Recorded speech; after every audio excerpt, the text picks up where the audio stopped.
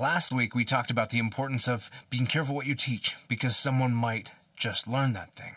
If you didn't see that video, you can hit this link right here to go watch that, pause this, do that first, and then come back. But in the meantime, let's jump into how we go about teaching the right thing.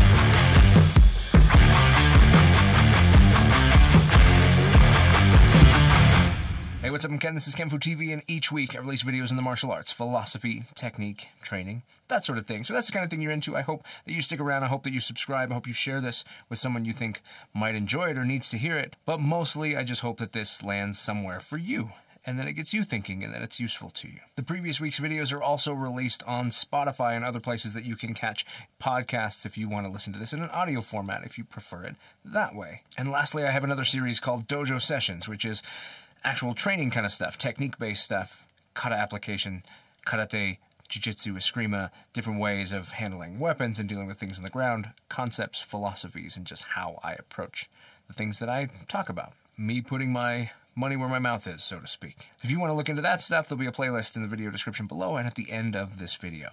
Okay, so we've realized that it's important that we make sure that we are teaching the right things, that we are vetting the stuff that we teach, so that we don't teach someone inappropriately, or worse yet, get somebody hurt, that it should weigh on us the importance of being accurate and appropriate with the things that we share. So let's talk about how we go about doing that. The first seems obvious, but maybe it isn't, and that's to do the homework, do the research. I spoke last week about the fact that when someone comes in to train with you, that there's already an implicit trust, and if they feel like that trust is confirmed when they get on the mat, that trust becomes all-encompassing. Well, the truth is, we were one of those people at some point too. We walked onto the mat. We felt like there was a reason why this person had this place. We wanted to check it out. We trained them a little bit. We realized that it was a place we wanted to continue to train, and we trusted what they had to say. We took it on good faith that everything that they were giving us was valid and appropriate, and that everything was given to them was valid and appropriate, and then we continued to pass that on. So if we're in this place, then it's because we understand exactly what I'm talking about. We've already done it, and other people are showing up and doing it with us. So first and foremost, the most important thing is that we have to question everything. We have to spend time understanding it, making sure that we know why things work, how things work, where they came from, what was the context of the culture and the environment at that time in history when those things were developed, and why they were taught the way that they were taught, and why people believed the things that they believed about them. If we don't do that research, then we don't truly know. We're just taking it on faith that this thing is appropriate, and that the context that we learned it in has proven that it has value. If you haven't seen it yet, there's a video I'll link right here of my 5-way filter that I use for this. Now, that's not something I'm trying to sell you. That's just a thing that I do.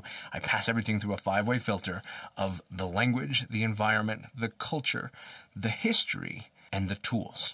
I think that when you start to appropriately understand all of these individual things, that you start to get an understanding and a better grasp of where things fit and where things don't. If that environment dictated that you do a thing a certain way, but you aren't in that environment, then it's possible that you don't need to do it that way, and that it's not even the best way to do it for the environment you're in. So that's an example of how paying attention to that could change whether or not you should retain something, preserve it how it is, or change it. That's something you got to pay attention to. So that's how I approach researching and understanding, as I pass things through this filter of the different things. Do I understand what the words even meant? Sometimes I've had techniques taught to me that when I learn what the words mean, I realize that's not even the right thing. It's like actually exactly opposite of what that word implies is happening. And then you go do some research and find out, yep, that word described exactly, especially when you look at Japanese language and things like that. They're very clear. The words sound really cool, but they're just very direct, and they say exactly what they are. So take the time to understand the language, and you'll have an understanding of whether or not the description of those words matches the action that you're performing. While you're researching, ask yourself the questions. If I can understand how this technique works, why it works, how it fit into that environment and that situation or that time, and I can see how all of it fits together, and I can compare that to my situation, the way that I'm proposing that I teach it, the way that I propose that you learn it, the way that we deal with things in the society that we live in, and we can determine, do these things line up, and do they transfer over, or do they not? Because if they do not, well, it's not that you have to get rid of it, maybe. It might just need to be modified. I know it's sacrilege to modify things, but it's okay to do so. The times change. the world changes, surely the martial arts must change too. Funakoshi Gichin, he was wise when he said those words because it's the truth. What was true in his time is not true in my time, so the way that he did a certain technique might not make sense for me to do it in that way now, or it might just not even be applicable at all. Pitch it, teach a different thing that is more appropriate to that circumstance. Next up, context. Understand the context of what you're teaching. If the technique you're teaching is sport-based, then make sure that you adequately describe it in its sport context. That you just call it out. Just explain, this is a sport technique. This is for when you're sparring. This is when you're fighting. If you want to go and be a fighter, then this is something that you might want to be good at. Here's how it works, and here's why it works in that context. Bonus points if you go ahead and include things like, here's when it wouldn't work in a different context. Here's an example of that context and why parts of it wouldn't be appropriate and why it might not be the best choice. Do the same thing for self-defense, do the same thing for just the art, and do the same thing for the health and wellness and just biomechanical stuff. Make sure you explain the context. Help your students understand the idea of context and how to process whether or not something belongs here or there, or if it belongs in both, or how it fits. The better they get at determining that, the better they will be. The better you will have prepared them to be able to process new information that they get, even if they're not getting it from you. It's important that we build them to be learners, because that's how they process and become better. We want to keep them safe. This is how we do it. When you're looking at whether or not something is safe to do, we talked about just the chance of injury. If people don't know how to do a thing or aren't prepared for it, that they could injure themselves even right there on your mat. That also is something that comes down to understanding things more thoroughly and knowing where the injuries could take place. Develop a good first aid knowledge. Develop a good basis of understanding of how the human body works and what its functions are. Like, honestly, I think some of the best training you can get as a martial artist is in the realms of physical therapy, personal training, and first aid. Those areas help you understand things so much more thoroughly in just keep people safe, but also how to do them effectively. If I know how the body works when it tries to do this action, then I can make you better at doing this action. Or I can take that knowledge of how the body works and say, here's how you would leverage that and use and take advantage of that in order to hurt somebody. Point things like arm bars, understanding the arm likes to bend this way, doesn't like to bend that way, so if we extend that, that's going to be it, right? That's a simple one, but there are many, and the more we understand the body, the more we understand how to apply things efficiently, apply things really well, but also to make sure that we understand where they could go wrong, and then also how to make sure that we can perform our own things safely and not put ourselves in a place of injury. It's also important that we vet things. That not only do we need to research and understand how things work, we need to determine the context of things 1 and 2, understand it, research it, know more about it, and then apply its context, understand the context that you're trying to use it for, and then build a scenario that allows you to test that and make sure that it would actually work in that way when people are animated, or make sure, there's a lot of things that are pain compliant based, and I have this saying that if it has to be felt to be functional, then it's not. And that's because of the fact that there are many things that rely on pain, and then in those moments somebody might not be processing pain the same way. They could just be a person who that level of pain doesn't really bother them. It could be a person who has a chemical influence that's affecting their ability to perceive pain. And then there's just the body's natural chemical influence under stress or duress or adrenaline or things where it starts to include other chemicals to help protect itself. And some of that is to make sure the whole span of survival, that if you could be distracted by pain, you might not be able to survive. So that's a thing that the body does for you. So there's a little bit of going back to understanding the body. So if a technique is based entirely on pain and you can teach it in a context where everybody's nice and relaxed and you can just show them how this hurts, and that's the only way you ever do it, you might never realize that on somebody who's not perceiving that pain, it might not work. My response to that is it needs to be functional without the pain. If it manipulates your body's structure, maybe, for example, you can take different types of arm bars and things that they hurt a lot, and that's what motivates people to move. But if that arm bar applies leverage to the body and the body's structure in a way that affects them even if they don't feel it, it's still effective, then that's a good technique. That's a technique that's going to continue to succeed even if the pain isn't felt. Once you start vetting techniques, creating scenarios that you can test them and make sure that they work, training them live against people who are resisting, right? Ian Abernathy has this excellent 4-step plan, the way he approaches kata: learning the solo form, learning its applications, learning the ability, the principles enough to adapt and vary, and then training it live with somebody resisting. That last step is such a critical step. If you're not training it with somebody who's going to try to make sure that you never accomplish it, then you're not going to learn how to accomplish it against somebody who doesn't want it done to them. That does not mean throw out any technique that somebody can resist. That live training needs to be somewhat spontaneous. We've all been on the mat and trained with someone where we're doing a technique. That person knows what technique we're doing and they resist it in the exact way that it needs to be resisted. That's useful, but it's also not useful. It's good to know how to resist that. It's good if you can accomplish it even if they're doing that.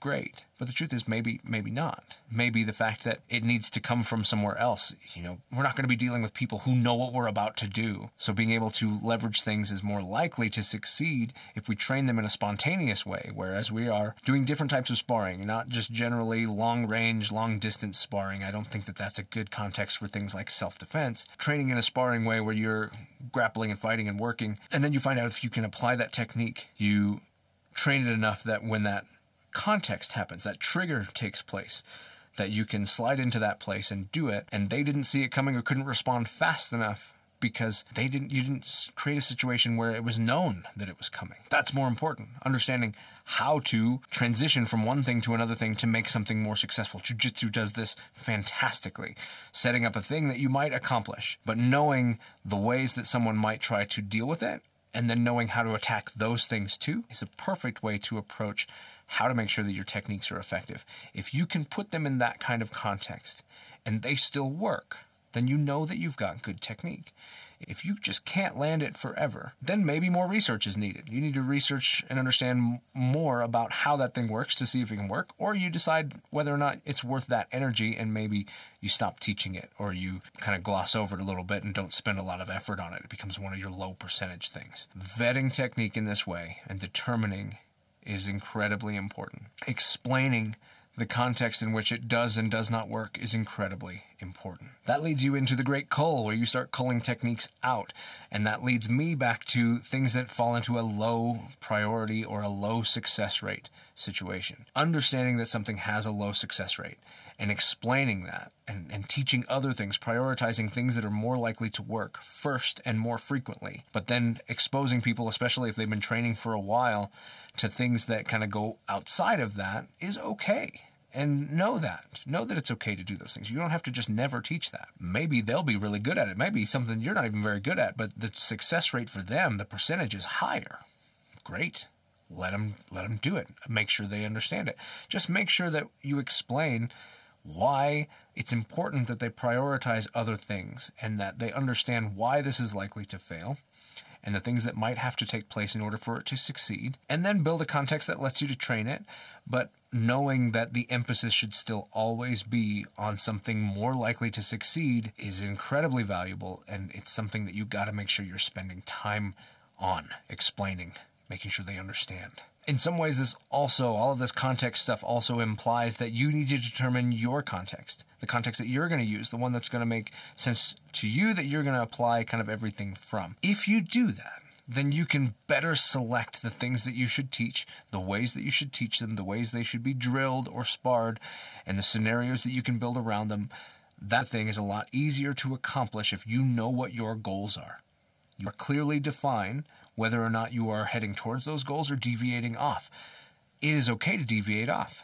I sometimes still teach technique that's more fun from a sporting context or a sparring context. I just make sure that I take the time to explain, hey, this is something that's really good for sparring, or this is something that you're more likely to do this, or you wouldn't really do this outside of sparring because people aren't likely to behave this way, where they do very often if you're kind of at that long-range distance thing or whatever.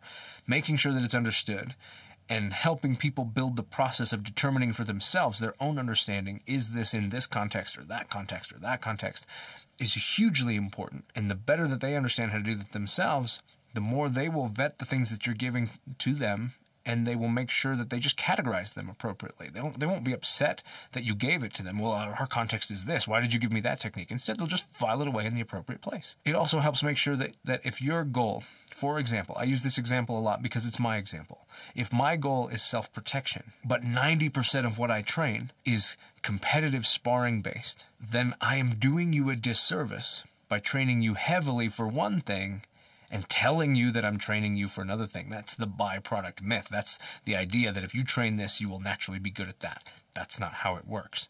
You might have things overlap, you might have things transfer, and you might be really good at transferring skills. But that does not mean that those skills will transfer. It does not mean that you are setting someone up for success. And it definitely means that of the time you are given, you are using very little of it for your goal. And then you get a choice. Then you get to choose either I'm going to restructure what I'm teaching to match my goal, or I'm going to restructure my goal to match what I'm teaching. Either way, maybe just make sure that you're on track with that. For a really good reference to this concept, check out Ian Abernethy's Marshall Map. I like it so much, I'm going to hang one in the dojo. I think it's really, really important, and I want to be able to literally have something to physically point at. And maybe I'll do a video discussing my thoughts on the Marshall Map here in the near future. So that's it. Those are a lot of the feelings that I have, things that you could maybe do to be more successful at teaching the right things, to feel more confident in what you're sharing with people. I feel like I probably forgot something, kind of hit what my students call the avatar state, where it's just kind of like pumping information as fast as it hits my brain out into the camera. Don't even currently 100% remember what I just got done saying. So I probably left some things out. If I did, please drop them in the comments. Please add your thoughts. If there's things that you do to make sure that you are teaching the right stuff, that you are validating your information, make sure to drop that in the comments and let's have a discussion about the ways that we can do better, because the rising tide raises all ships. As we work together and share our information, everybody gains. That's the point of these videos. I share anything that I have, hoping that my struggles, my tribulations, my failures allow everybody, or at least the people who watch this channel, to learn from them. Why am I the only one who gets to learn from them? If we have those failures, look at military context. You got people who go out and they are trained to go to war, but they've never been to war. So how do they have that knowledge? Because people who have been to war come back and they say, here's things that worked, here's things that didn't work, these are things that we did well, these are things that we didn't consider that became a problem, here's how we addressed that problem. We think we could address it better this way, but we didn't think of that at that time. Learning from all of that makes them more successful at going out and applying that information immediately, and then picking up where they left off, standing on the shoulders of giants, so to speak, and seeing so far. That is how we go and continue to cyclically build higher and higher and higher, rather than everybody starting from scratch. If we never share our failures, then other people are forced to feel that failure before they learn from it. If I share my failure with you, if I have something in my life that fails and I share it with you and what I learned from it and how I plan to approach it or how I've been able to approach it, thusly you don't run into that situation, but then you share your own failure that I haven't experienced, then we both have learned in less time. And I think that's incredibly valuable. Anyway, if you like these kinds of videos, you can watch another one right here. I've got that Dojo Sessions playlist right here. And if you want to subscribe, hit that bell right here. I'm Ken. This is Kenfu TV, and I'll catch you in the next one.